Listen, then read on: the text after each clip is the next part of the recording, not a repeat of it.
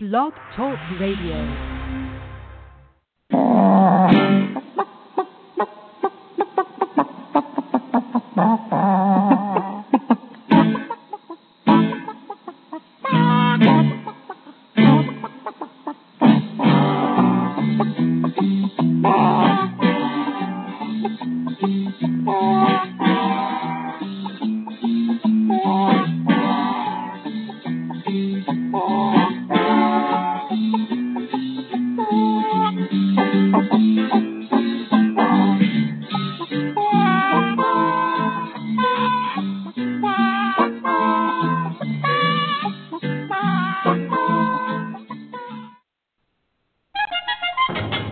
Yourself in danger, when you're threatened by a stranger, when it looks like you will take a licking, there is someone waiting who will hurry up and rescue you. Just call for Super Chicken. Welcome to the Backyard Poultry with the Chicken Whisperer radio show, brought to you by Kalmbach Feeds.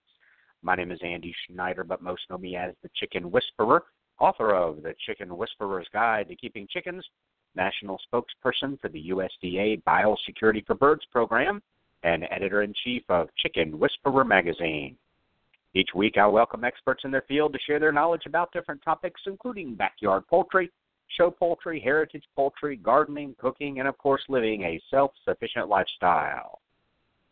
Be sure to visit us online at chickenwhisperer.com, where you can follow us on Twitter, become a fan on Facebook, and subscribe to the totally free digital edition of Chicken Whisperer magazine. Once again, I would like to thank all of you for tuning in today to Backyard Poultry with the Chicken Whisperer, brought to you by Kalmbach Feeds.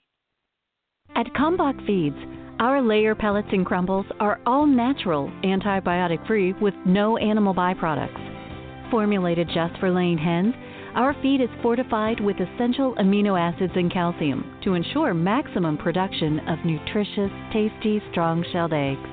From our family to yours, feed your hens the way nature intended. Pure, wholesome goodness. Kalmbach Feeds. Find a dealer at KalmbachFeeds.com. That's KALMBACH Feeds.com. Or order your layer pellets and crumbles today on Amazon.com. Kalmbach Feeds is a proud sponsor of the Chicken Whisperer. I'm about to say something that may shock you. There's a chance the mealworm treats you're feeding your chickens are doing them more harm than good. Most of the mealworms sold in the U.S. are hollow and empty because of how they're processed, leaving them with little or no nutritional value. The problem is chickens love healthy insects like mealworms, but there hasn't been a way to get access to them in large quantities. Until now. The only mealworm company I endorse is The Honest Worm because of the way they raise and process their mealworms. Now, they've set aside some bags only for my listeners to try for free. Just cover the cost of shipping and handling. Head on over to freemealworms.com. That's freemealworms.com. If you don't see sold out at the top of the page, that means there's still some bags left, but only for a limited time. Go to freemealworms.com and get your free bag today. Sweet PDZ has been keeping horse stalls ammonia-free and healthy for nearly 33 years. However, ammonia is ammonia, regardless of the species producing it. Therefore, it will do the same great job in your chicken coops and brooders. Sweet PDZ safeguards flock health by neutralizing and eliminating harmful levels of ammonia and odors.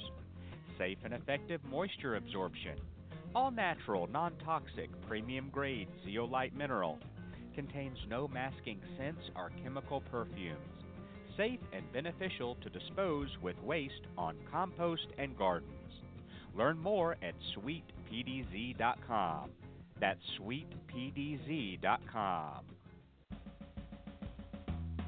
Since 1921, Stromberg's has been a family-owned and operated business providing quality poultry and poultry supplies to their customers. Today, the Stromberg's family offers over 200 different breeds of poultry, including chickens, waterfowl, and game birds. They also offer poultry supplies for both the beginner and experienced poultry keeper. Stromberg should be on the top of your list when it's time to order your new day-old baby chicks and poultry supplies. Order online today at strombergschickens.com.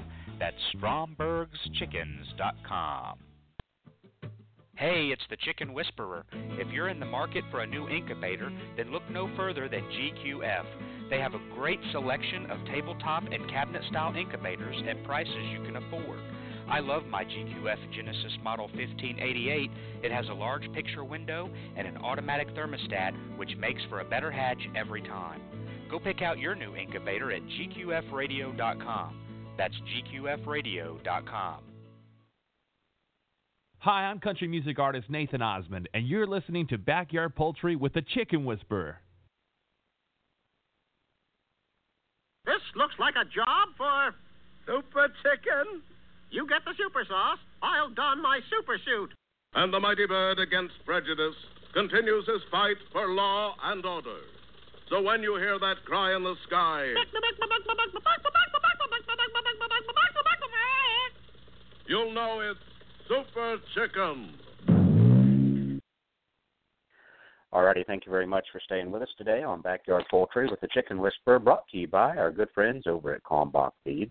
In fact, speaking of Kalmbach Feeds, I'm getting ready to go on my spring tour, spring 2018 Blockbuster Tour, brought to you by Kalmbach Feeds. And I've got my tour dates and stops and times right here in front of me. I just pulled it up. And I'll go over that with you. Of course, this will be on our website if it's not already. I haven't checked it today, or even really, I guess, this week, but it's probably on our website already. So you can zoom on over there to chickenwhisperer.com and check out where we're going to be, primarily in Michigan and Ohio this spring. And we're going to be visiting a lot of the family farm and home stores up there in Michigan, mini stops at Family Farm and Home. And I don't believe we have those down here, down south. And of course, we got the TSCs and some other chain stores like that. But we don't have a Family Farm and Home down south of the Mason-Dixon line, I guess, that I'm aware of. So I'm looking forward to working with those great folks and visiting their stores and seeing what they're all about and really just spreading the chicken love all around the country like we've been doing for the last, probably a decade now. And 33 states, just about every state, I think, east of Texas that we've been in, spreading the chicken love. So let's go through these real quick here. The first event actually starts on April the 6th. Friday, April 6th, I'll be at Family Farm and Home in Coldwater, Michigan, and that's going to be at 5:30 p.m. Then continuing that weekend, Saturday the 7th, we have two shows on. Saturday the 7th, Family Farm and Home in Grand Rapids, Michigan. That's a 10 a.m. Workshop. And then that same Saturday the 7th, we'll be in Wayland, Michigan for a 4 p.m. start at our workshop. That's also Family Farm and Home. And then the next day, Sunday, Family Farm and Home. And I'll probably pronounce these horrible. Muskegon, Michigan. And that's, a noontime start for Sunday, April 8th, the Family Farm and Home. And then Sunday also, later that afternoon, Family Farm and Home in Newaygo, Michigan. And that's a 4 p.m. start time. And then Tuesday, April 10th, we will be at Tri-Country Feed Service in New Era, Michigan. And that's a 6 p.m. start time. That's Tuesday evening at Tri-Country Feed Service in New Era, Michigan, 6 o'clock p.m. workshop time there. Then we have a couple of days off. And then Friday, getting geared up for the weekend again, Friday the 13th. Oh, my goodness, do I want to be on tour during Friday the 13th? Friday, April 13th. Looks like I'll be in Adrian, Michigan at the Family Farm and Home. They're in Adrian. That's a 5:30 start time. Saturday, we got a couple of shows on Saturday. Let's see, Saturday, April 14th, Family Farm and Home in Chelsea, Michigan. It's at a 10 a.m. start time. Also that same Saturday, the 14th, let's see, Mason, Michigan, Family Farm and Home in Mason, Michigan, and that's a 4 p.m. start time. And then Sunday, doubling up on our workshops on the weekend. Sunday Family Farm and Home in Corona? Yeah, Corona, Michigan. My eyeglasses aren't quite zooming in here. Yeah, Corona, Michigan, and that is at noon. Noon on Sunday, Family Farm and Home in Corona, Michigan. And then Sunday also at 4 p.m., Family Farm and Home in Fenton, Michigan. And we wrap up our Michigan tour here Monday, April 16th at, Ida Farmers in Ida, Michigan. That's a 6 p.m. start time. It's going to be there at their store, the Ida Farmers store in Ida, Michigan, Monday, April 16th, 6 p.m. start time. Then wrapping it up in Ohio, Tuesday, April 17th. I'll be in Delaware, Ohio. That'll be a 6:30 start time. That's at Champion Feed and Pet Supply in Delaware, Ohio, Tuesday, April 17th, Champion Feed and Pet Supply. Then Wednesday, April 18th, I'll be at 511 Seed, Feed, and Supply. That's going to be in Nova, Ohio. That's a 6:30 p.m. start time. 511 Seed, Feed, and Supply. And that's Wednesday, April 18th. Thursday the 19th, that wraps it up for the tour. Thursday, April 19th, the This and That Shop. And that's going to be in Jeromesville. Yeah, Jeromesville, Ohio. And that is at the store at 6:30 p.m. 6:30 p.m. So we've got Thursday the 19th, the This and That Shop. I'm sure my wife will find something in there to buy. Just the name of the store sounds like something she would probably buy something from. In Jeromesville, Ohio, that'll be at the store 6:30 p.m. That's going to wrap up my spring tour 2018. Looking forward to it. I've already been outside. Yesterday I got the back of the truck all ready. I've got all my handouts. Well, not quite. I still have some books on the way. I've got probably 700 Chicken Whisperer magazines. I've got hundreds of handouts and really cool spiral notebook, laminated info notebooks from the USDA Biosecurity for Birds program, tons of cardstock from them, handouts, brochures on avian influenza, exotic Newcastle disease. So when you come to these events, there'll be tons and tons of free stuff you can have. There'll be tons of prizes that we give away. And then, of course, you'll learn all about keeping backyard poultry from yours truly. And so we've kind of about a week ago, we kind of got geared up, getting started. I was out organizing all those handouts today in the back of the truck, getting that ready, and just got geared up, get on the road. And that's actually just a shorter tour. Well, we're doing 15 events, but since they're doubled up on the weekends, the time frame, normally we're out on the road for about 30 days, but it only looks like it's about 17 days this time. But still, when you travel with a 5-year-old, a 7-year-old, a wife, all your equipment, and you're traveling across the country, it takes some doing to get that done. But we wouldn't have it any other way. So I hope to see you on the road up in Michigan or Ohio. So it'll be very, I'll be signing books as well. The Chicken Whisperer's Guide to Keeping Chickens book, and also the Chicken Fact or Chicken Poop book. Actually, I won't have many of those, if any. I think I've got 8 here because they're on back order until May 1st. They must be selling really, really well because when the author can't get his own books until May 1st, which, how convenient is after the tour. It's not necessarily it's a book tour. It's more of a workshop, educational type thing, but we do sign books at the end of the workshop. But I will have the original, actually it's the revised original book that my co-host today actually co-authored, and we'll have those available. And I guess if you're at the first stop, we'll have 8 of the new books available, because I do have 8 of those, but when I tried to order the new Chicken Fact or Chicken Poop book, which is apparently selling fabulous because they've already sold out of the first printing. We're waiting for the second printing, and it just came out, I think, December, and waiting on that. I think May 1st was the next rollout for the second printing of the books. So anyhow, that's what we've got going on this spring. I'm trying to think of anything going on that might tickle your fancy. The tour, USDA, I think that's probably, magazine. We'd love you to subscribe, and if you want to subscribe to the free edition, that's perfectly fine with us. Just head over to chickenwhisperermagazine.com. There'll probably be a button at the top of the page where you can subscribe to the digital magazine, which is free. And you'll see, you can flip through the pages just like if you were sitting in your easy chair reading the real printed magazine. If you want the real printed magazine, we do that too. We'll mail that right to your mailbox, and you can sit there in your easy chair and read all about backyard poultry. Science-based, fact-based, study-based information. And there's links on the website at chickenwhisperer.com where you can go and get the magazine and go and get the books if you're interested in that. And, of course, our tour is going to be on the website. So we hope you'll do that. All righty, without further ado, I'm heading over to the phone lines, and we're going to talk with my good friend, Dr. Brigid McCrea, Ph.D. And today, one of my favorite episodes we do with her, and that is Poultry Research Translated.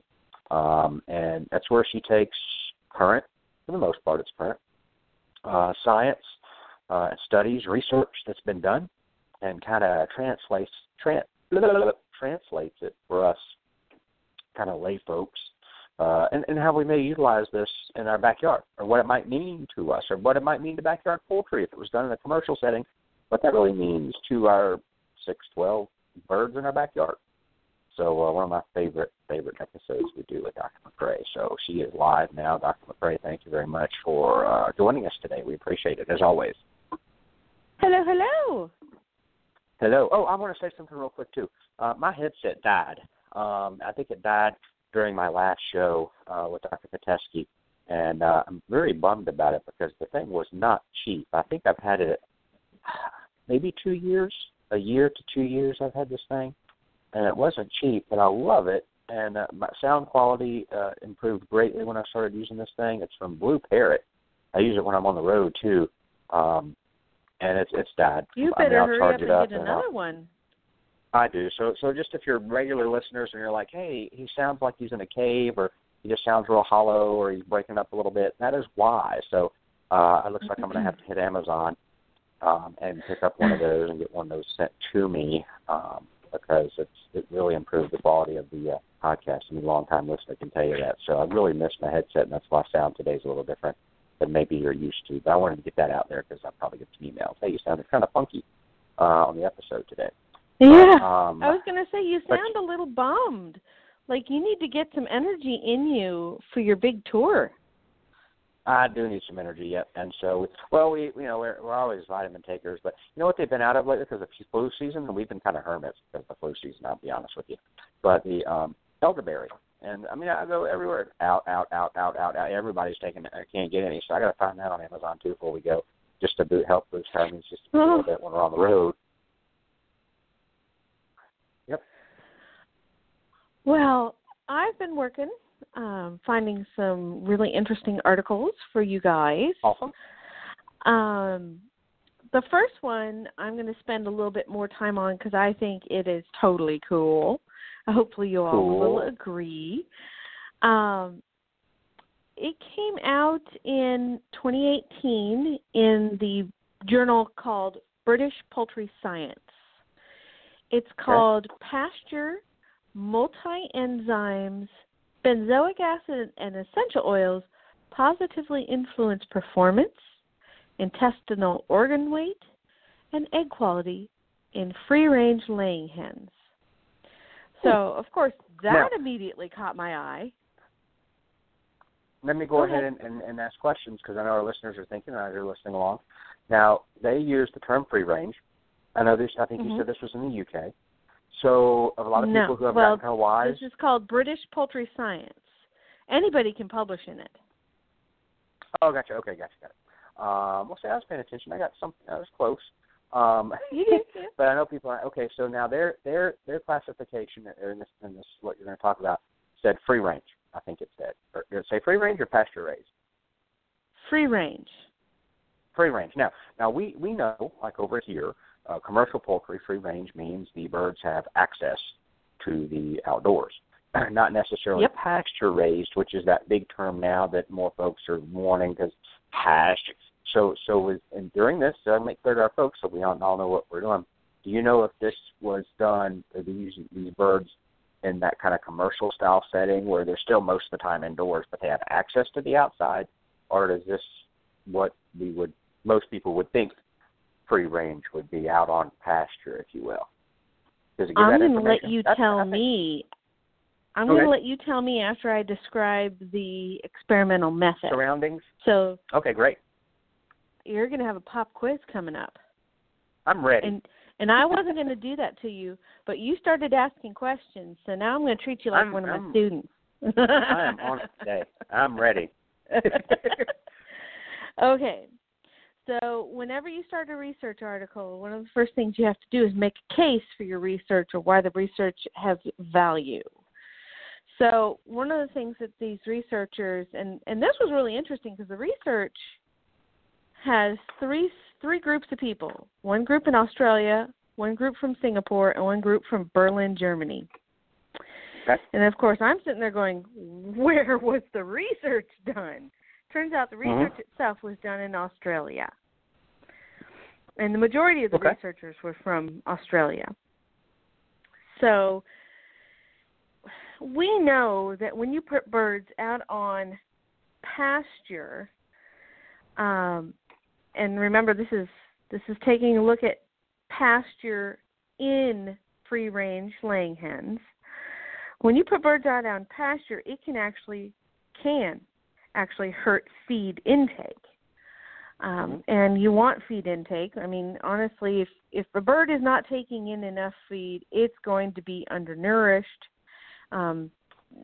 specifically with regards to energy levels in the diet and also micronutrients and macronutrients. So one of the things they're going to take a look at in this research study is to test if the organ size increases. So if you increase organ size, then you can alter food retention time and food passage rate. By doing those things, you can alter digestibility, how much nutrients you can get back. So another problem that they identified was that pasture is not readily available nutrition for birds. It has low nutritive availability. Who cares? Well, I mean, you got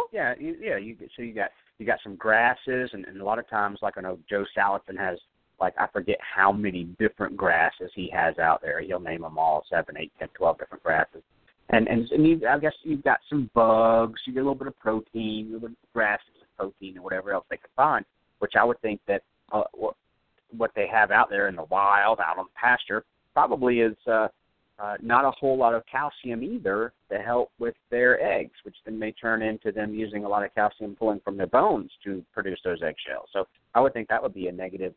Well, if you're thinking about in the wild, challenges. technically speaking, chickens are from jungles. Yep. So pasture isn't necessarily part of the main part of the equation. That doesn't mean that they don't eat plant materials, but because pasture is really, it defends itself. It's got strong cell walls. It's designed to resist being eaten. So basically, because a lot of this pasture, if birds go out on pasture and they're not used to pasture, it can lead to increased fiber intake, and that can lead to gut impaction, either crop impaction, gizzard impaction, or even all the way down into the duodenum and the ileum. So one of the things that they were going to test in this study was enzyme supplementation, see if that helped. If you put enzymes into the diet that you're feeding your chickens, you can increase nutrient digestion by helping that chicken break down the cell walls and releasing the nutrients that are hard to get to. So if you decrease the viscosity of the digesta, it makes it easier for enzymes to do their work, so nutrients become available to the chickens. Am I making sense? Yeah, and the enzyme is being different than just probiotic, because I know that there's a company, Free Enzymes, that uses a lot of enzymes for insect control, and I know kind of how they work in that aspect. Yep, gotcha. Okay. And sometimes they're called carbohydrases. We know what carbohydrate versus an ACE ACE is basically the enzyme that eats whatever's in front of the word. So a carbohydrate would break down carbohydrates. A lipase breaks down lipids, that sort of thing. Now, when we focus on crop impaction, there have been reports and studies that farmers have had up to 70% mortality in free-range layers due to crop impaction. So, one of the things they decided to throw in there as a test is to try organic acids, to see if that helped with crop impaction. And they looked specifically at benzoic acid and essential oils, meaning specifically thymol, eugenol, and piperine. Now, thymol we know comes from thyme. Eugenol comes from you can find that in a variety of plants like clove, cinnamon, basil, bay, nutmeg. Piperine comes from black pepper. And so in this particular study, that's where I think the group from Singapore came in. They have a product called Crina Poultry Plus, CRINA Poultry Plus. And it's designed to be mixed in with the feed and pelletized, so it can handle pelletization. All right. So one of the effects has been that when they use this product in broiler chickens and rats, they see an increase in body weight gain, feed intake, improved feed conversion ratio. It alters the intestinal microbiome. And they've also found that organic acids in other research studies have improved shell color, improved hull unit, and improved shell strength. Because one of the problems that they identified that I kind of glossed over here was that some farmers have reported difficulties in maintaining shell strength and shell integrity with their pasture-raised eggs. So let's get to the part where you're gonna answer your own question, Andy. I think I've already heard enough information. Well, 300 Isa Brown layers. Love that breed. They got them when they were 16 weeks old, and so essentially they had two groups of chickens that were raised on pasture or had access to pasture or had access to gravel. So they had a big long house where the chickens had an indoor portion that contained, let me change the page here if I can. The pens were indoors that had perches, free access to food and water, 2 nest boxes, and so part of the indoor area had some bedding and part of the indoor area had slats. And it's the outdoor area that was either gravel or pasture. So they kept these chickens for 12 weeks. So remember, they're already 16 weeks old, but they kept them an additional 12 weeks. And they did testing at 6 weeks, which they're calling short-term, and 12 weeks, which they're calling long-term.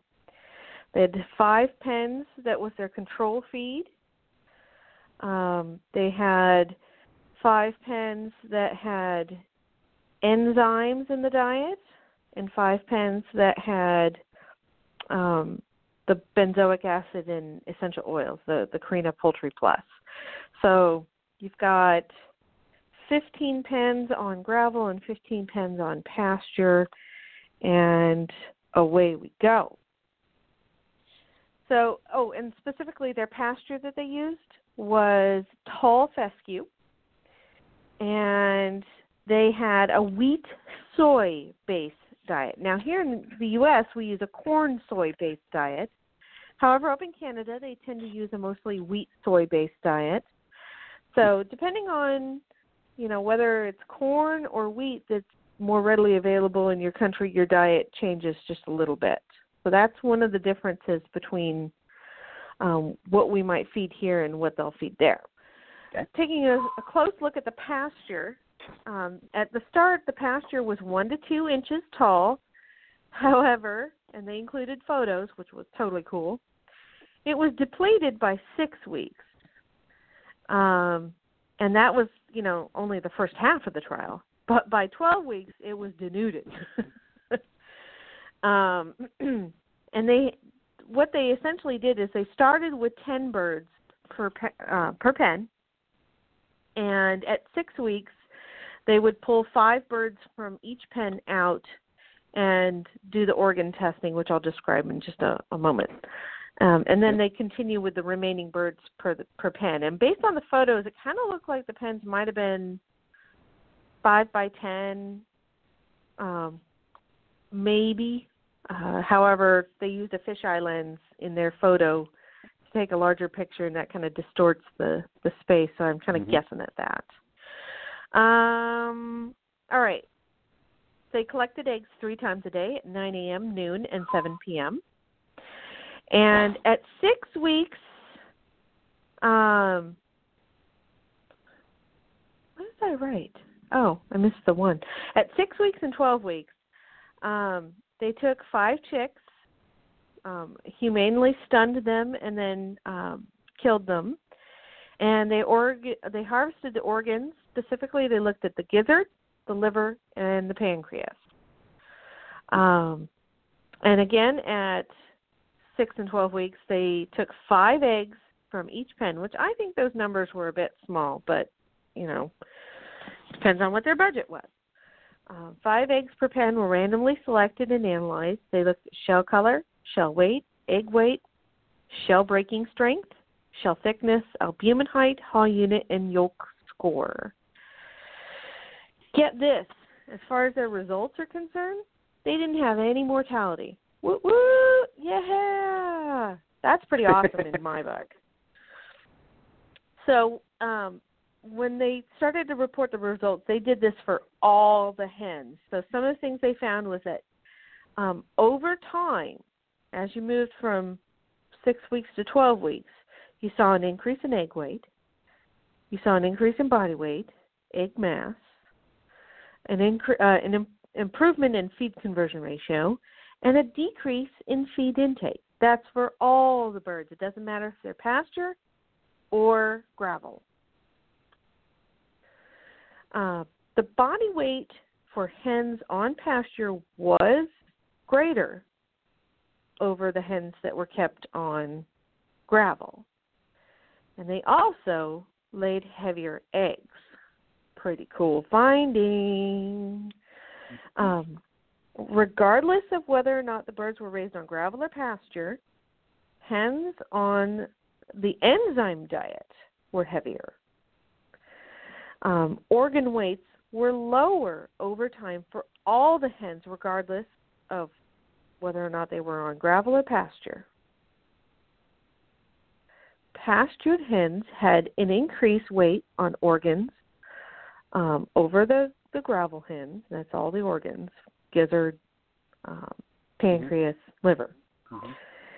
And there were bigger livers on hens fed enzymes, regardless of whether they were on pasture or gravel.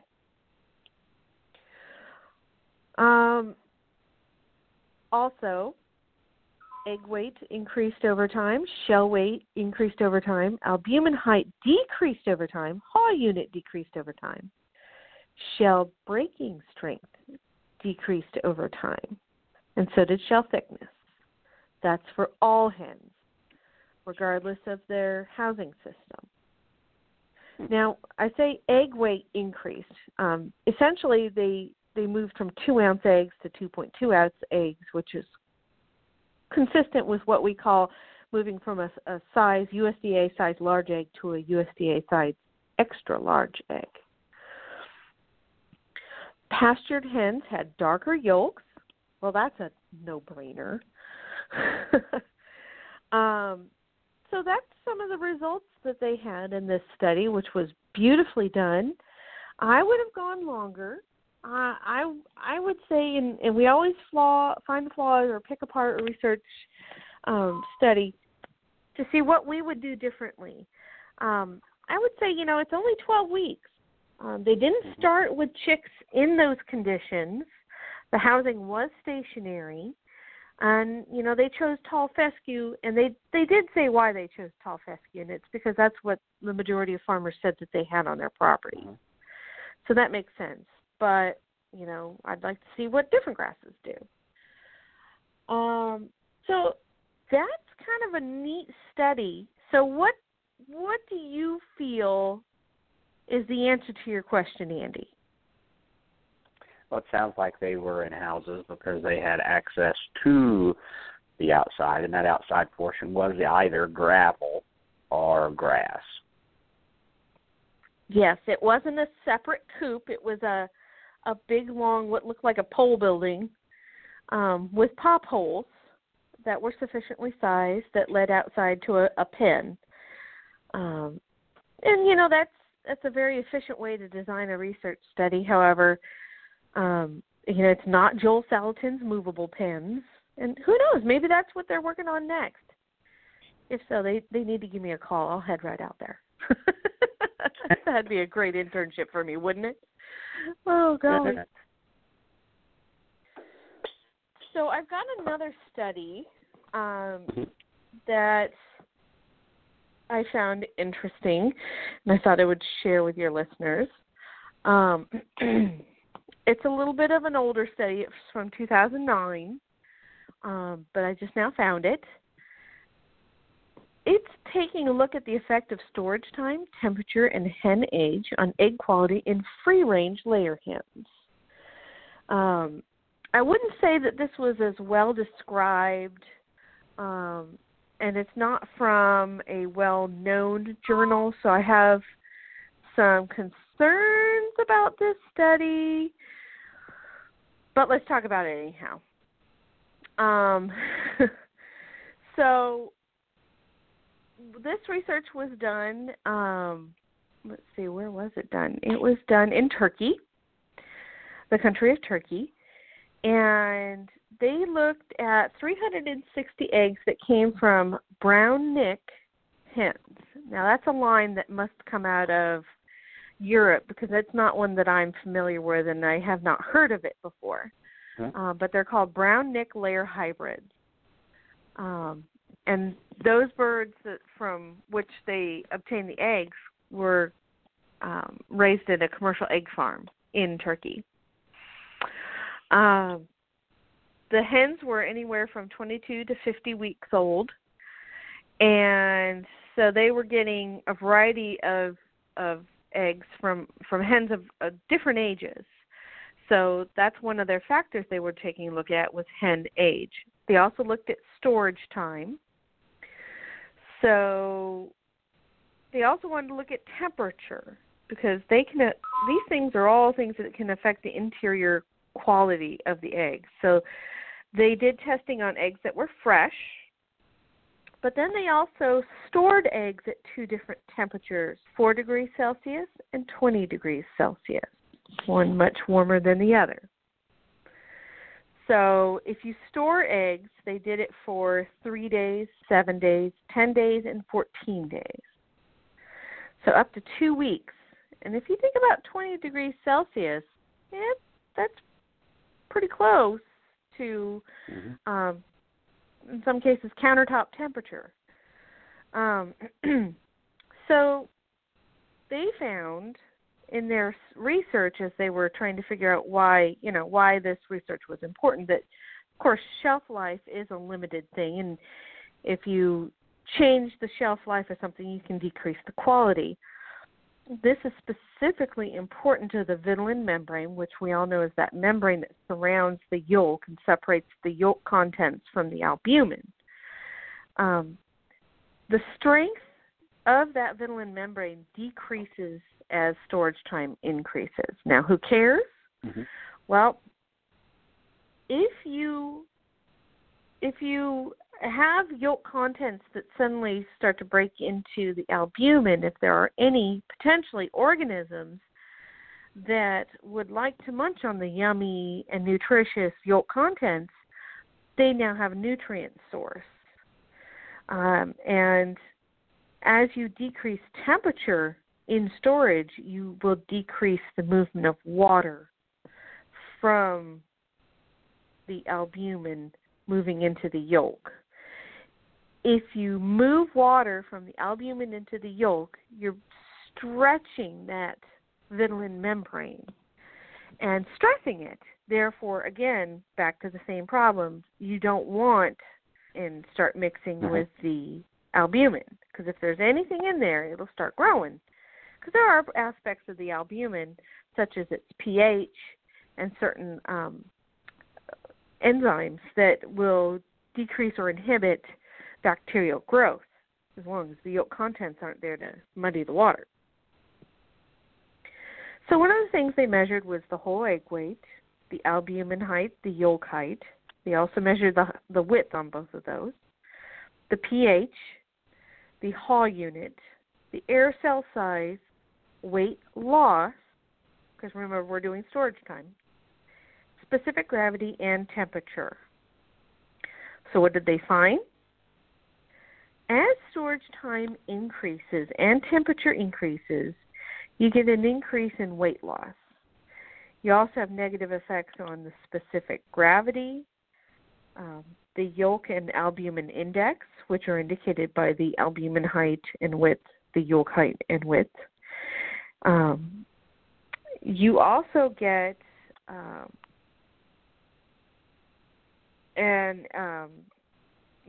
weight loss, an increase in weight loss as the hens age. Also, as the hens age, you get as you increase hen age, storage time, and temperature, all of these are huge contributing factors to increases in weight loss. So one of the last things they found was that the albumin pH and the yolk pH increased with storage time and higher storage temperatures. So this is just a really nice, neat little breakdown of why we don't store our eggs on countertops, and why here in the U.S. we like to have eggs stored at refrigeration temperatures. The quality issues, we don't necessarily want to turn over our eggs very quickly or have a lot of waste, because if you're constantly throwing eggs out because they aren't at the quality that you need for this reason, that reason, or another reason, then, it's a wasteful practice.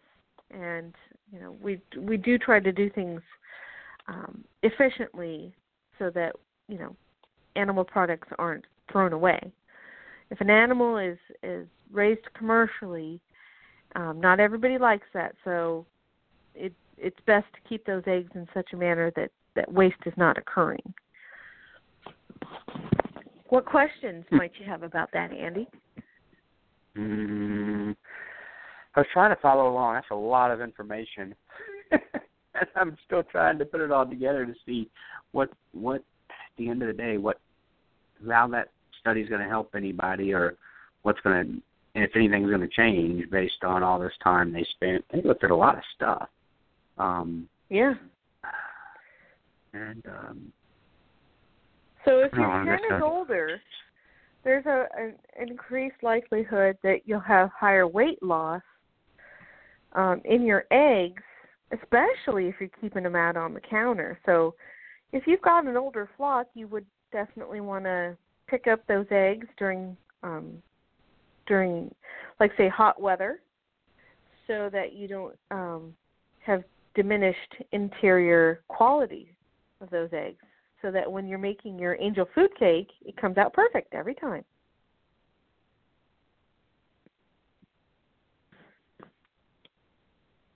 Hello? Uh-oh, I lost Andy. Can you hear me? I'm back now. Yeah, I got disconnected. Oh. Uh-oh. Okay. You had me worried for a moment there.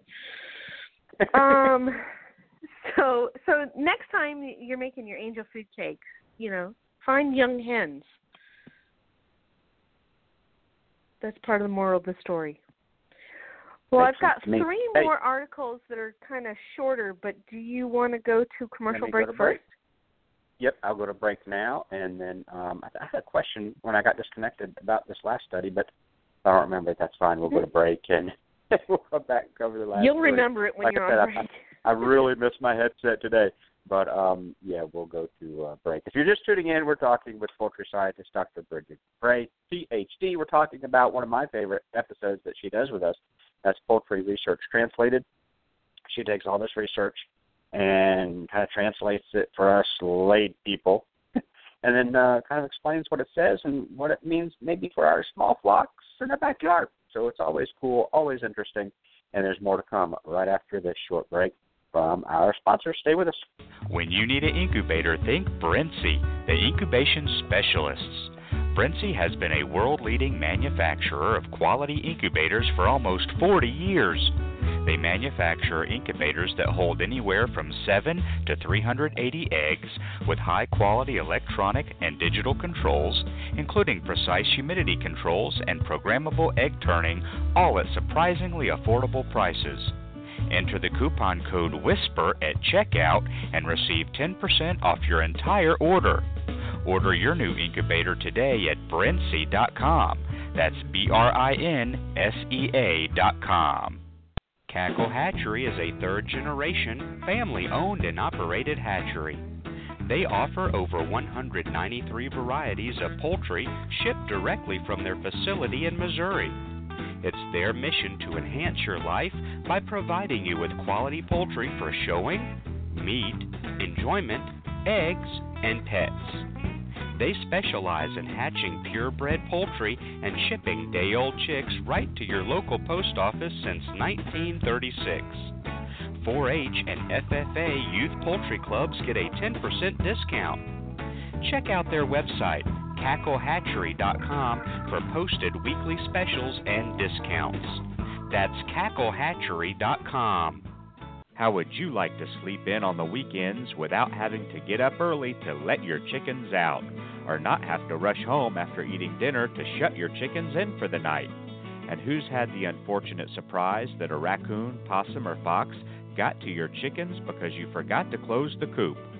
Well, your days of worrying have come to an end. Introducing the Chicken Guard Automatic Chicken Coop Door Opener. Working off either the timer or light sensor, Chicken Guard automatically opens your coop door in the morning to let the girls out and shuts it at night to keep them safe. Tried and trusted by over 40,000 users worldwide. Buy Chicken Guard online at chickenguardian.com or your local farm and feed store. That's chickenguardian.com. Want to protect your hens from the damage caused by an overly affectionate rooster? Nothing protects hens better than the Hen Saver Hen Apron. Hen Saver Hen Aprons come in several different sizes to fit both bantam and large fowl hens. They also come in several different styles and colors. Give your hens the protection they deserve by purchasing Hen Saver Hen Aprons today. 100% of all proceeds goes to provide care to rescued animals at Crazy K Farm in Hempstead, Texas. Purchase your Hen Saver Hen Aprons at hensaver.com. That's hensaver.com. Ideal Poultry has been a family-owned and operated business since 1937. Their business is built on customer service and quality poultry, from rare white and brown egg layers to broilers, ducks, turkeys, and bantams. Ideal Poultry is the largest supplier of backyard poultry in the United States, shipping close to 5 million chicks annually. Visit them online at idealpoultry.com. That's idealpoultry.com. Hey, it's the Chicken Whisperer, here to tell you that if you have backyard poultry, nothing is more important than making sure your feathered friends are safe from infectious poultry diseases. Learn the simple steps to keep your birds healthy by visiting this website, healthybirds.aphis.usda.gov. That's healthybirds.aphis.usda.gov. A message from the USDA. Kalmbach, Kalmbach, Kalmbach, Kalmbach, Kalmbach,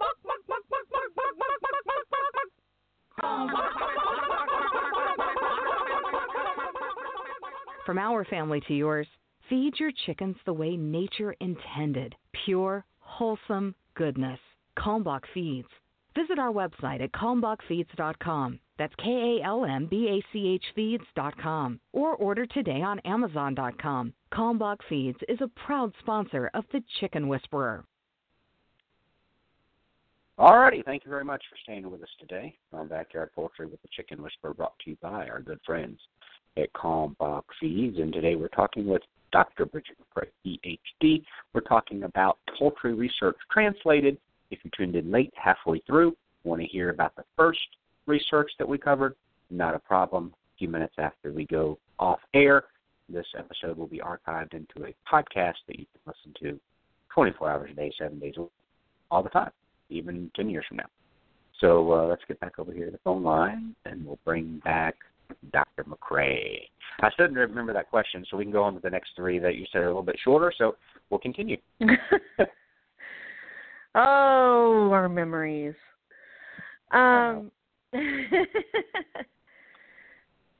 So one of these other studies is kind of new for me. I've never brought this topic up before, so I'm going to be kind of floundering with this one, but I just found it really interesting, and I still kind of want to tackle it.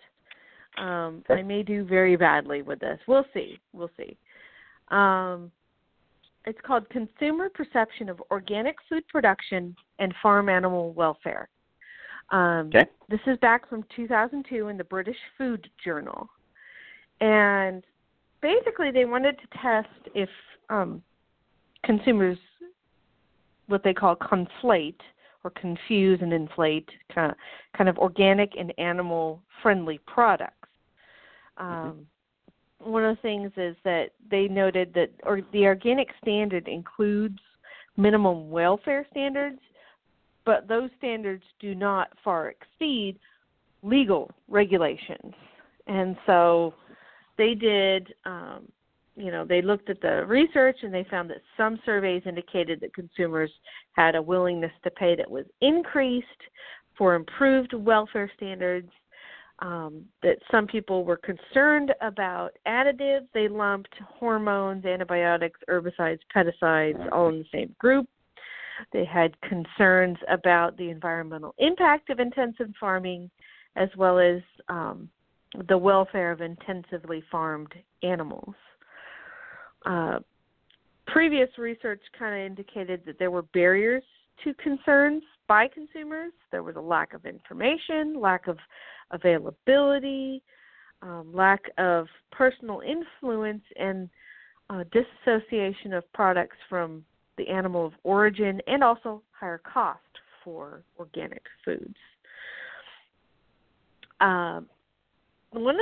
They had three goals. They wanted to identify the buyer versus the non-buyer perceptions of organic products. They wanted to analyze the buyer versus non-buyer attitudes towards standards of animal welfare in organic production. They also wanted to reveal any underlying values that motivate consumers to substitute or reduce consumption of animal-based products. So how did they do this? They found 4 focus groups. They created 4 focus groups, and this was located in the UK. They had 6 to 8 people per group. So all those people were parents of children, and the children were between 4 and 11 years old. Those people were the main food purchasers of the family, and those people had to know the meaning of the term organic. In order to find these people, they found they created a screening questionnaire, and that's how they selected their participants. Now, personally, I found their numbers to be a bit low. However, the reasons behind why certain numbers are used might be the size of the grant they got, time, so on and so forth. So essentially, Group 1 and Group 2, Focus Group 1 and Focus Group 2, those contained people who bought organic foods regularly focus groups 3 and focus groups 4 did not buy organic foods regularly, and some of them had never bought organic foods. So when you're running a focus group, you have to start with a certain question, and they began with an open-ended question on general concerns that people had about food for their family. And that stimulated the conversation, get people to relax and feel comfortable and share with the focus group. Then they moved to a transition question, and which was what changes were made, purchasing patterns, due to those concerns. And then the third question was perceptions of organic food. So essentially, after they recorded everything, transcribed all the conversations, and kept records. So they found essentially that 3 groups emerged, and this is going to be no big surprise. There was one group, Group 1, that was so concerned about food concerns that they made changes to the food they bought. Ta-da! That was your organic group. Then there was some Group 2 that had some concern. They had short-term changes to food purchases, or they do not regularly buy organic. So that's the middle group. And the last group, Group 3, not concerned at all. Mostly it was financial motivations to their purchases, and they did not buy organic. Interestingly enough, based on the conversations that they had in the focus groups, Group 3 was unable or couldn't distinguish between organic and free range. So, the 2 terms confused them. They found in this study that the main motivation for purchasing organic was health, not ethical concerns. Mm-hmm. They found that animal welfare is an indicator of, or this group found, the organic group found that animal welfare was an indicator of safety and healthfulness of food, but the Group 1 organic buyers were more concerned with food-related ethical issues. However, health came first.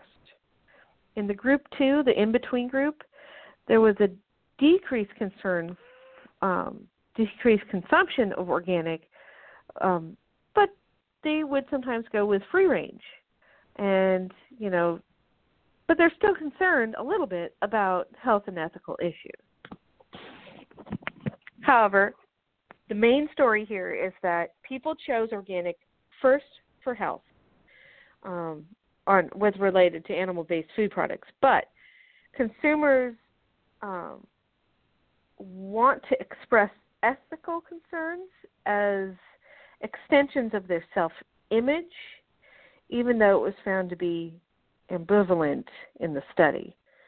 So, if you were organic, you were still okay with eating animal-based food products. Mm-hmm. So that was kind of interesting in my mind. So that was consumer perception of organic food production and farm animal welfare. I think that makes sense. I don't think any of that surprised me. Okay.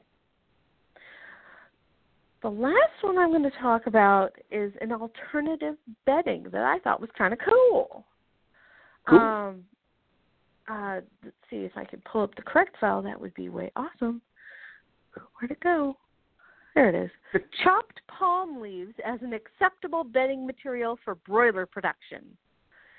Guess where this research was done, Andy? Florida. Egypt. Okay. Well, I'm thinking palm trees, baby. Sitting on the beach. That's pretty good, though. In a nice lounge chair with a nice little colorful drink with my straw. Non-alcoholic, of course, we don't think here. And then, it's soaking in the sun. Kids are playing Tonka trucks in the sand. And I see palm trees everywhere. And I'm thinking about chicken bedding. I mean, what else would I be doing? Actually, this research was done more in Saudi Arabia. It was a Saudi Arabia and Egypt combined study efforts were combined. Essentially, they used chopped palm leaves and compared it to wood shavings and wheat straw. They looked at growth performance, immune response, and air quality, of course, because even though the birds perform well on it, if it's constantly a mess in there, you're not gonna do well. They took 3,240 one-day-old broilers, which they got from, guess what, Alabama, and raised them. They were Ross 308. They split them up into the 3 groups. Each group had 6 replicate pens. All the birds were kept under similar environmental conditions except for the bedding, and they found that growth performance and total mortality rate really were not affected by the type of bedding material that the birds were on. However, they found that the group that was raised on chopped palm leaves as bedding had significantly reduced ammonia emissions compared to wood shavings and wheat straw. How cool is that? They were also looking at settled dust concentration, and they found similar results. The chopped palm leaves did better. They looked at the birds' cell-mediated immunity, and they found that the broilers kept on chopped palm leaves had improved immunity. So yay! They also looked at the carcass characteristics, and they found that no matter what group they were from, there was really no difference. So if you are raising chickens on a palm tree farm, chop up those dead palm tree leaves and use them as bedding, and I think you might see some good results. Now, the question that I'm sure you're burning in your mind, Andy, is what size were they chopped down to? Fine, yeah. Yeah, small size. But they were, they were essentially kept in commercial conditions in pen trials, and it was just, down to a small size. Chopped straw and chopped palm leaves are about an inch or so long. That's what you want. So there you go. That was kind of cool. I need to start importing some of this and start my own brand of bedding, CW brand bedding made out of these palms. Well, don't you spend some time down in Florida? A Christmas chick might have an alternative out there if she's got some palm trees on her property. That's going to be a lot of work with a pair of scissors to get that down to small enough size. Oh, my goodness. There was another study that I don't know if you want me to take time to go through or not. Did I do something wrong? Andy, come back. I got disconnected again. I told you I missed my headset.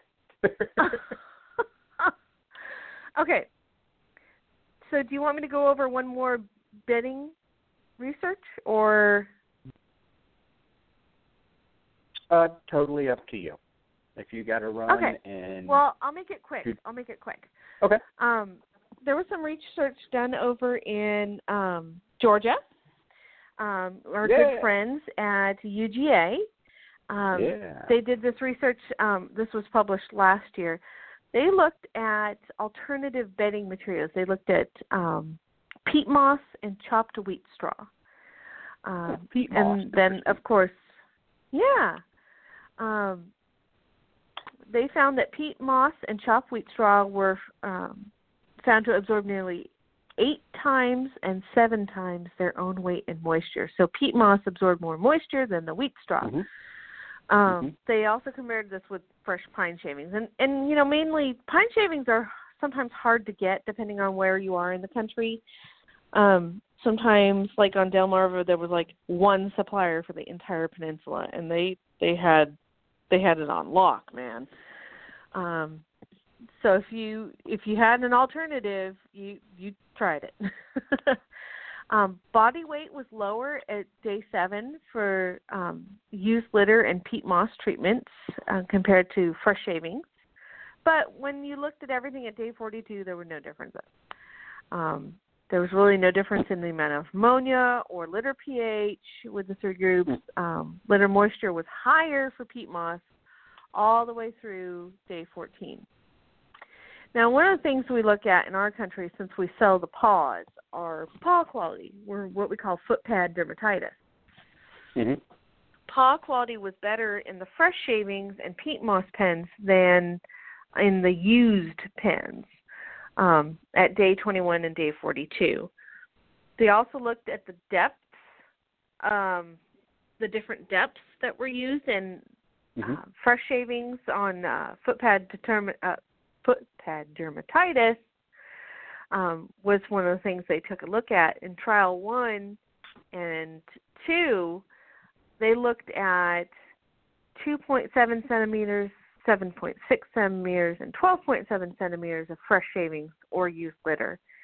So they looked at depths. They looked at different types of litter. They looked at used litter.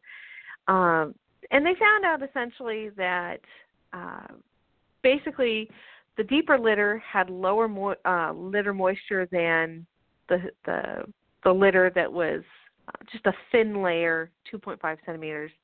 So if you're going to put litter in your house, essentially put a lot of litter in. Don't scrimp.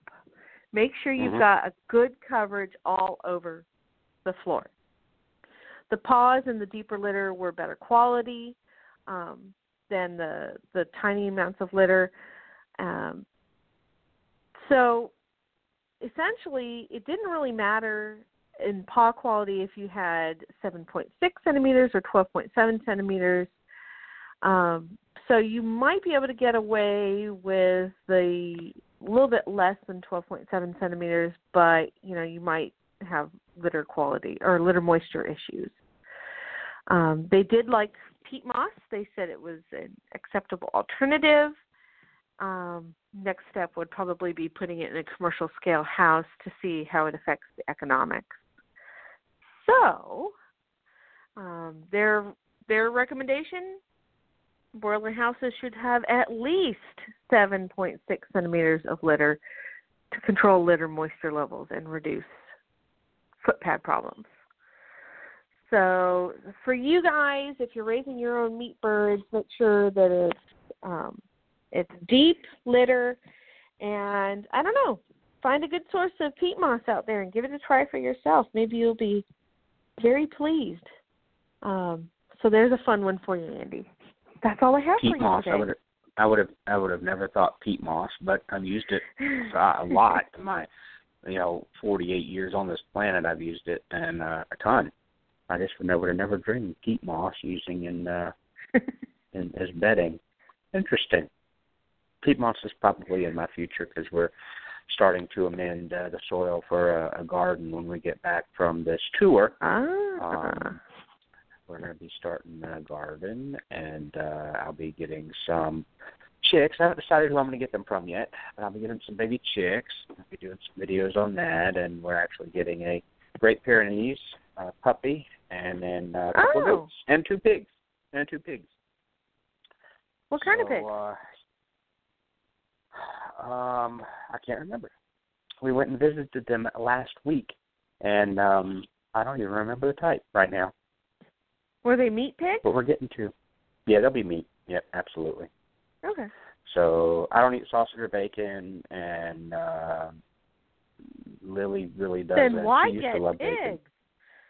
The boy really likes it. He likes sausage, and it's actually a freebie for him with his type 1 diabetes. It's like no carb or zero carb or whatever. So it's a snack that he loves. Ham sandwiches. I just don't do bacon or sausage. But he likes bacon or he likes sausage rather, and he likes ham, and that's a freebie for him. So if he wants a snack, where we don't have to worry about a high carb snack where we have to give him an insulin shot, then sometimes. Like last night, he was snacky before bedtime. Can I have some sausage? Yeah, sure, why not? Because it's called, bacon is the freebie. candy of meats. Candy bacon, yep. All right, back in the day, man, but I can't do the bacon and sausage now. My gallbladder would explode. So if I had that. It would, without a doubt. So, hey, thanks for coming on. I appreciate it. And it looks like we will see you back here April. And I need to check, again, our tour schedule. April, let's see, where are we going here? April 5th. And that actually is the day before my first event. First Thursday of April is April 5th. So we might be able to, I might be somewhere where we can do the show on the 5th. And so I will keep you posted on that. Because whenever I'm traveling, it's always kind of sketchy. But I will let you know the beginning of that week, and we can come up with another topic for then. Okay. But that sounds good. Hey, thank you so much for coming on. Great topic. I always love Poultry Research Translated. Great ones today. Fascinating. And you have a good one. We'll see you back here in a couple of weeks. You too. Bye. Great. Thanks. Bye-bye. Folks, that was Dr. Brigid McCrea, Ph.D., over there at Auburn University. And she's been coming on the show probably close to, I know, every bit of 7 years, maybe even 8 years now. 7 years, I think. And the first and third Thursday of every single month, you can find her right here on Blog Talk Radio with Backyard Poultry with the Chicken Whisperer. So, hey, just want to say thank you very much for tuning in today. Hope you found today's episode, Poultry Research Translated, fascinating. We do this every now and then with Dr. McCrea, probably once every couple of months, once every 3 months. And fascinating.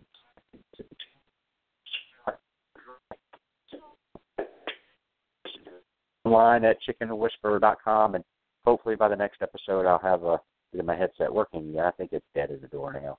Or I'll have another one, so the sound quality will be back to par. So thanks for bearing with me with that, and we'll talk to you soon. God bless everybody.